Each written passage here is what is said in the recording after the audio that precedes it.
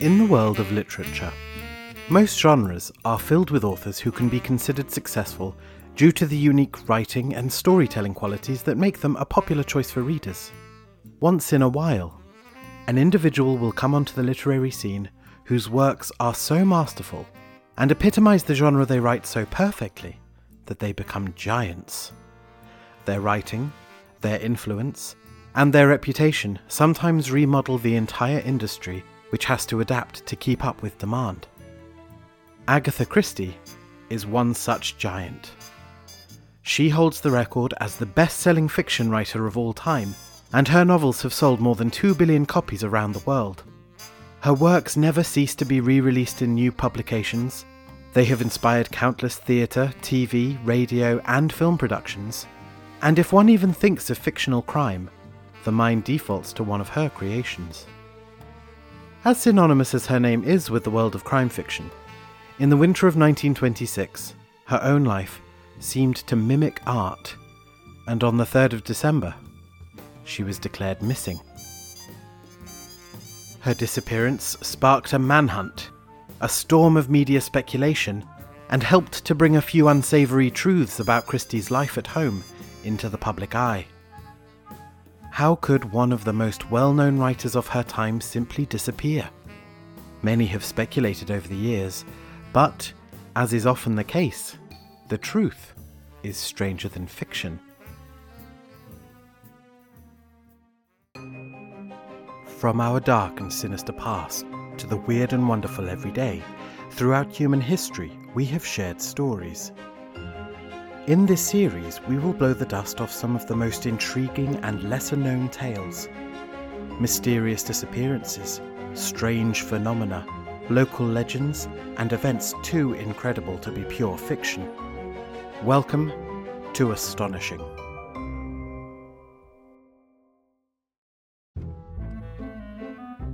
Agatha Miller was born in September 1890 in Devon, England, the third child of an upper-middle-class family. She had a happy childhood. Her family lived in a large house in Torquay, and Agatha spent much of her time reading. Although her mother Clara thought little girls should not learn to read before the age of 8, Agatha was reading at 4 years old, favouring the books of E. Nesbit and Lewis Carroll. In 1901, Agatha's father passed away due to kidney disease and pneumonia. She was 11 years old when it happened, and she later cited the event as the end of her childhood. Within a year, her 2 older siblings had moved out of the family home, and Agatha and Clara were left alone. By the age of 18, Agatha had spent some unsuccessful years training musically in Paris. She and her mother had taken a 3-month-long winter holiday to Egypt. Agatha had attended countless dances and social functions, and even taken part in amateur plays with her friends. She settled into the position of companion to her mother, who had begun to suffer from multiple ailments, the beginning of a long, drawn-out deterioration. And it was while she was recuperating from an illness of her own that she started writing, and completed her first short story, The House of Beauty. It concerns an outwardly idyllic household with a dark, rotten secret at its core, her early works tending to illustrate her fascination with the supernatural. Although Agatha submitted her writing to magazines under numerous pseudonyms, they were not well received and went unpublished. In 1912, Agatha met Archibald Christie at one of the many formal occasions she attended. She described him as having a great air of careless confidence about him. They fell in love quickly, and within 3 months, Archie had proposed marriage. It was not until the outbreak of the Great War in 1914, when Archie was sent to France as a soldier in the Royal Field Artillery, that upon his return home for Christmas, they married. After the war's end, Archie took a financial job, and Agatha gave birth to her first and only child, Rosalind, in August 1919. She returned to her passion of writing, after spending the war working as a nurse, and finally, in 1920, her novel, The Mysterious Affair at Styles, was published. Archie became a financial advisor to the British Empire exhibition in London's Wembley, a showcase of Britain's culture, technology and industry. A global tour was devised to promote it, and Archie and Agatha set off with the tour, leaving their daughter in the care of Agatha's mother and sister for 10 months. They travelled to South Africa, Australia, New Zealand, Canada, and even Hawaii. It was in Waikiki, ever the modern woman, Agatha became one of the first Britons to learn how to surf standing up. On their return to Britain, they bought a house in Sunningdale in Berkshire. They dubbed the house Styles, after the titular estate in Agatha's first novel. More books followed in subsequent years. Agatha was invited to join a committee of the 1925 Empire exhibition to help design an area of the show named Children's Paradise. Also on this committee was a young lady called Nancy Neal, 10 years Agatha's junior. The area of the exhibition was a great success, and they became fast friends. Professional success had come quite quickly to the young family, and for a time they were happy. The following year, however, things took a turn for the worse. In April, Agatha's mother passed away from her long battle with illness. This, and the burden of clearing her mother's belongings at the family home, took a heavy toll on Agatha's state of mind. Each had been the other's constant companion for most of Agatha's life, and they were exceptionally close. By August, it had been reported that Agatha had adjourned to a health facility on the French coast, suffering from overwork. But these were not the only reasons she left. Just before her departure, Archie had asked Agatha for a divorce. He had fallen in love with a young lady, none other than Nancy Neal, with whom he had been having a secret affair while attending high society soirees without Agatha. Despite this betrayal, they remained together, perhaps for the benefit of their daughter Rosalind, but they fought frequently. It was in the early winter of 1926 that something would happen that would change not only the immediate state the family were in, but influence and solidify Christie's reputation for being the ultimate writer of mysteries.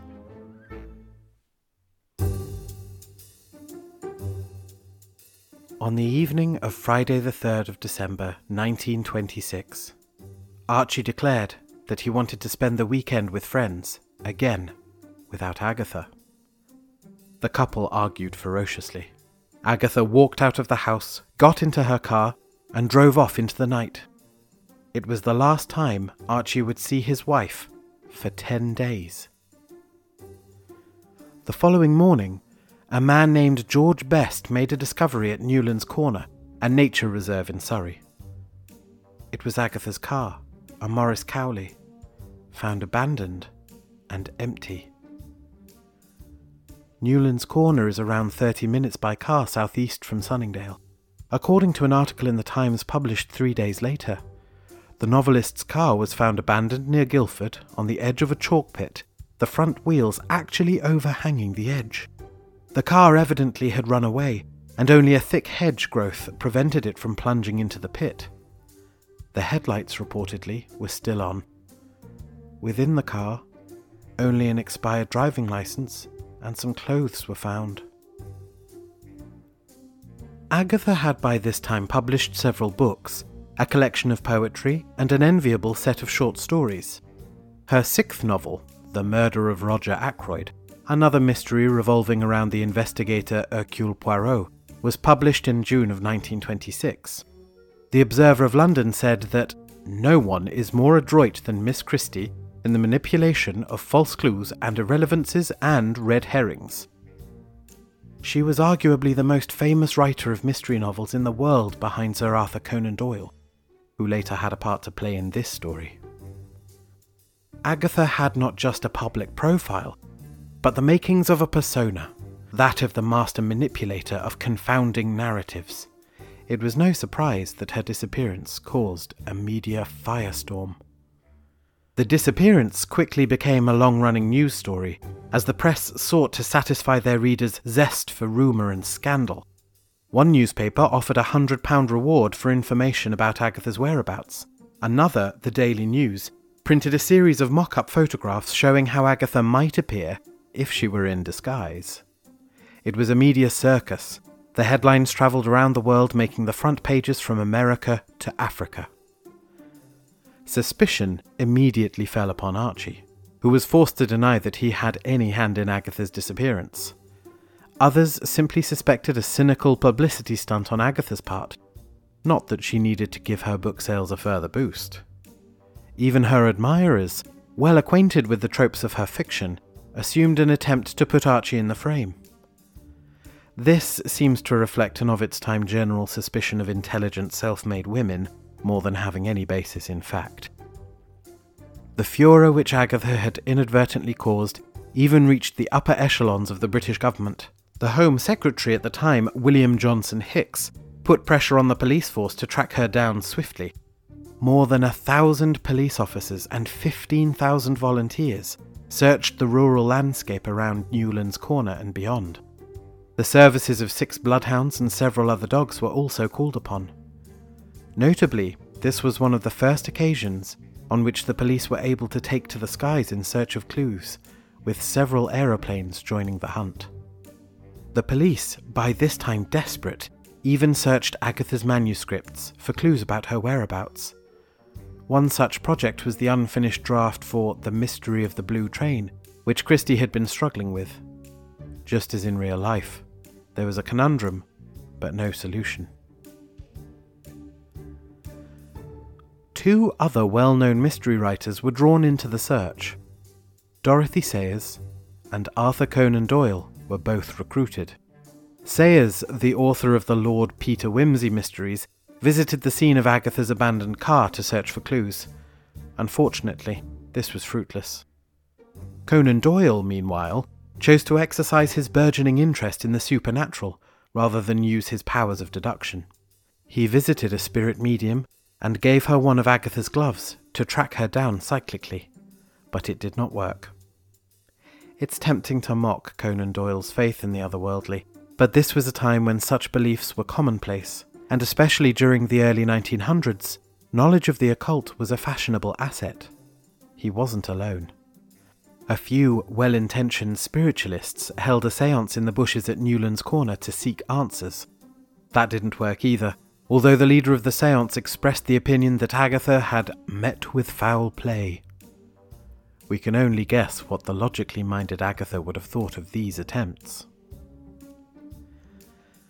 As days went by, without substantial news, hopes for Agatha's safe recovery dimmed. By December the 10th, papers had begun to report that police detectives suspected suicide. They quickly connected the location of Agatha's car with the Silent Pool, a nearby lake said to be bottomless, according to local legend. Police did not discount the theory that Agatha could have walked here from her car with the intention of drowning. However, on the 11th of December, 1 week after Agatha's disappearance, a fresh revelation in the case was brought to light. The news that Agatha had written 3 letters prior to her disappearance. One was written to her secretary, Charlotte Fisher, one to her brother-in-law, and one to Archie. We don't know exactly what the letters stated. Agatha's letter to her brother-in-law was delivered and destroyed after reading. Likewise, Archie destroyed the letter which was left to him and refused to disclose its contents. Beyond that, they contained no indication of Agatha's whereabouts. The letter to her secretary was not released, but purportedly contained the words, "I must get away. I cannot stay here in Sunningdale any longer." A few days later, signs began to appear that the steady stream of new tidbits from the case was beginning to dry up. Papers reported that close to the abandoned car, police found a bottle labelled poisoned lead and opium, fragments of a torn-up postcard, a woman's fur-lined coat, a box of face powder, the end of a loaf of bread, a cardboard box, and 2 children's books. Another story in the New York Times suggested an uncanny catalyst for Agatha's disappearance. The article said of the Christie house, "It stands in a lonely lane, unlit at night, which has a reputation of being haunted. The lane has been the scene of a murder of a woman and the suicide of a man." It went on to quote her as saying, "If I do not leave Sunningdale soon, Sunningdale will be the end of me." While the public's appetite for more news about Agatha's disappearance had not abated, The fuel to feed it certainly had. On Tuesday the 14th of December, 10 days after she disappeared, a man named Bob Tappin was going about his usual business at work, getting ready to play in the band of a luxury hotel in Harrogate. While presumably walking along one of the corridors, he passed a familiar face.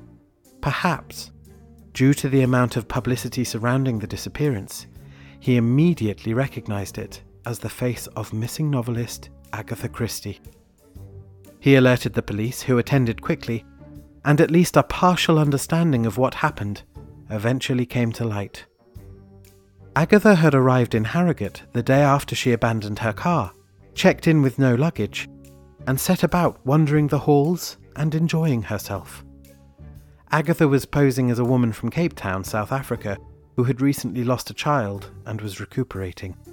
One curious detail is that Agatha had checked in under the name Mrs. Tressa Neal. When asked by the press at the time why Agatha might have borrowed Nancy Neal's name, Archie naturally said he had no knowledge. He told reporters that she does not know who she is. She has suffered from the most complete loss of memory. When Archie appeared in Harrogate to meet Agatha, she met him with no more than a glare. The next day, Christie left for her sister's residence at Abney Hall in Cheadle, where she was sequestered in a guarded hall, gates locked, telephone cut off, and callers turned away. The mystery, it seemed, was solved.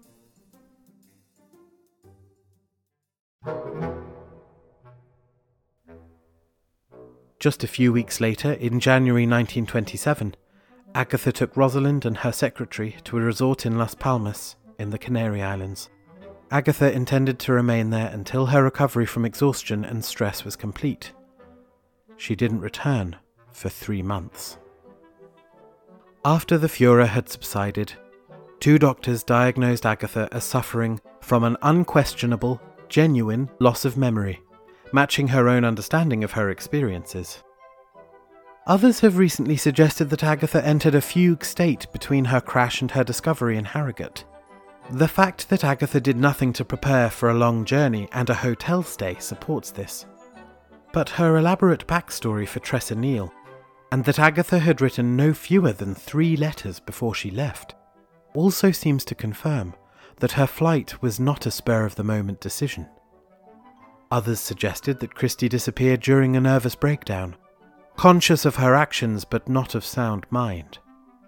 Numerous factors could have contributed to her state of mind, perhaps none of them greater than her crumbling marriage to Archie and the fear of losing him to another woman. Her mother's recent passing, as well as her own illness, wouldn't have been far from the front of her mind. She may also have feared losing her daughter Rosalind in a bitter custody battle. Agatha had endured much more than any of her peers at the age of just 36. Persistent rumours suggested that Agatha had attempted to embarrass her husband or to frame him for her murder. Recent evidence has suggested that Agatha's actions may indeed have been motivated by the desire to turn up the heat on her husband, but not in the way one might expect. In the year 2000, the daughter of Agatha's sister-in-law claimed that every aspect of Agatha's escape had been predetermined.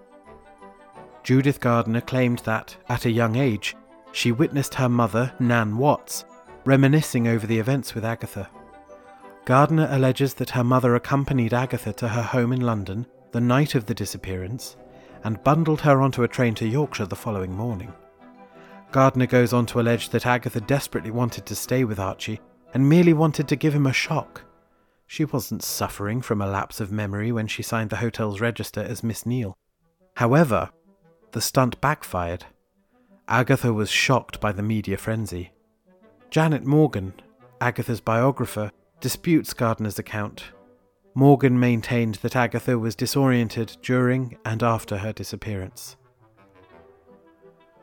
The task of untangling Agatha's real state of mind is made tricky by the misinformation and rumour which was printed over those 10 days. The letters which Agatha wrote, seeming to confirm that she was in full control of her senses on the eve of her disappearance, were never released by Archie or her brother-in-law. but the contents of the letter to her secretary Charlotte were made known and didn't suggest that she had to get out of Sunningdale. It simply asked her secretary to cancel an engagement. As in so many cases, the press found the rumour more enticing than the fact.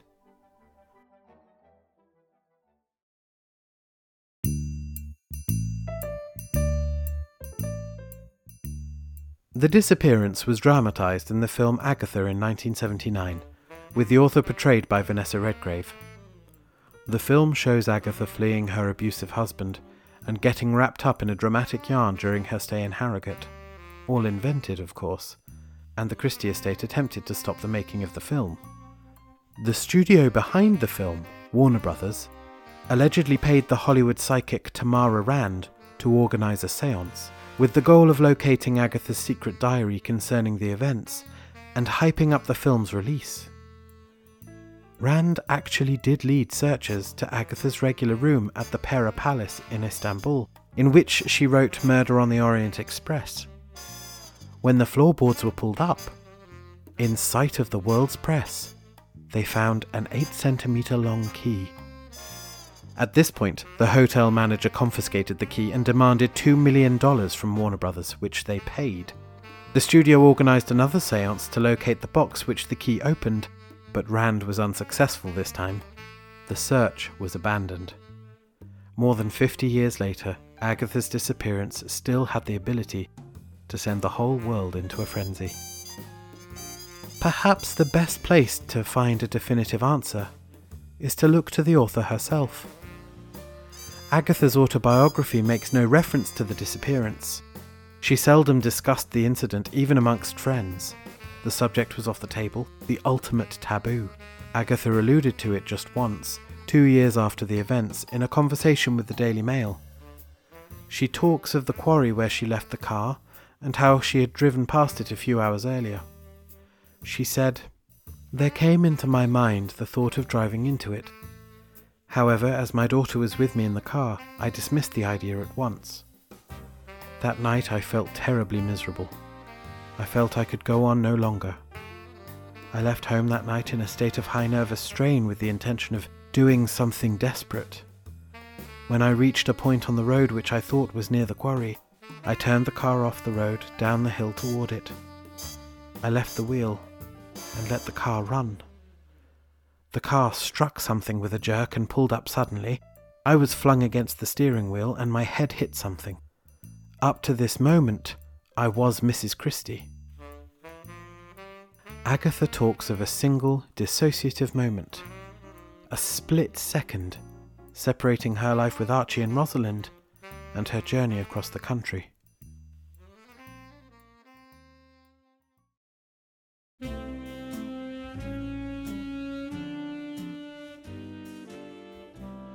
The strain caused by Agatha's disappearance and the existing tensions in her marriage to Archie were simply impossible to overcome.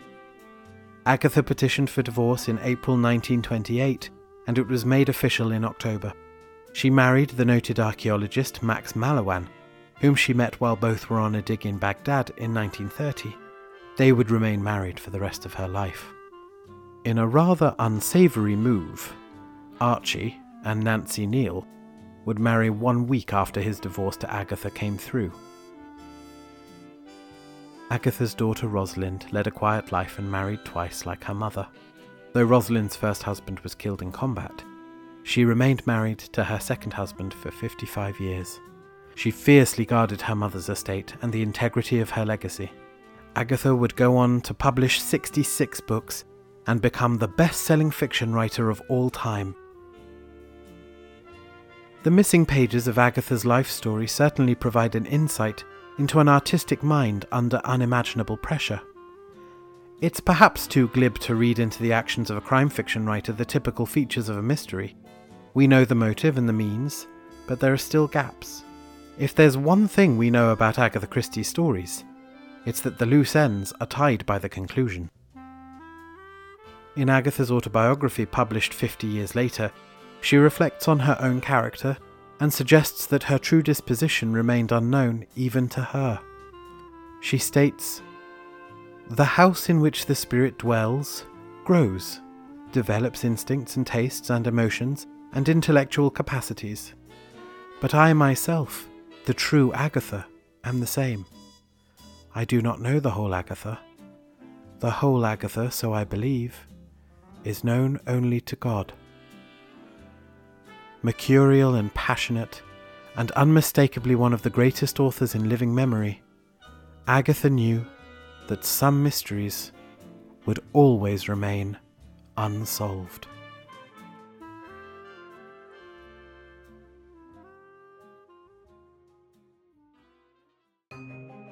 I hope you enjoyed listening to this week's story.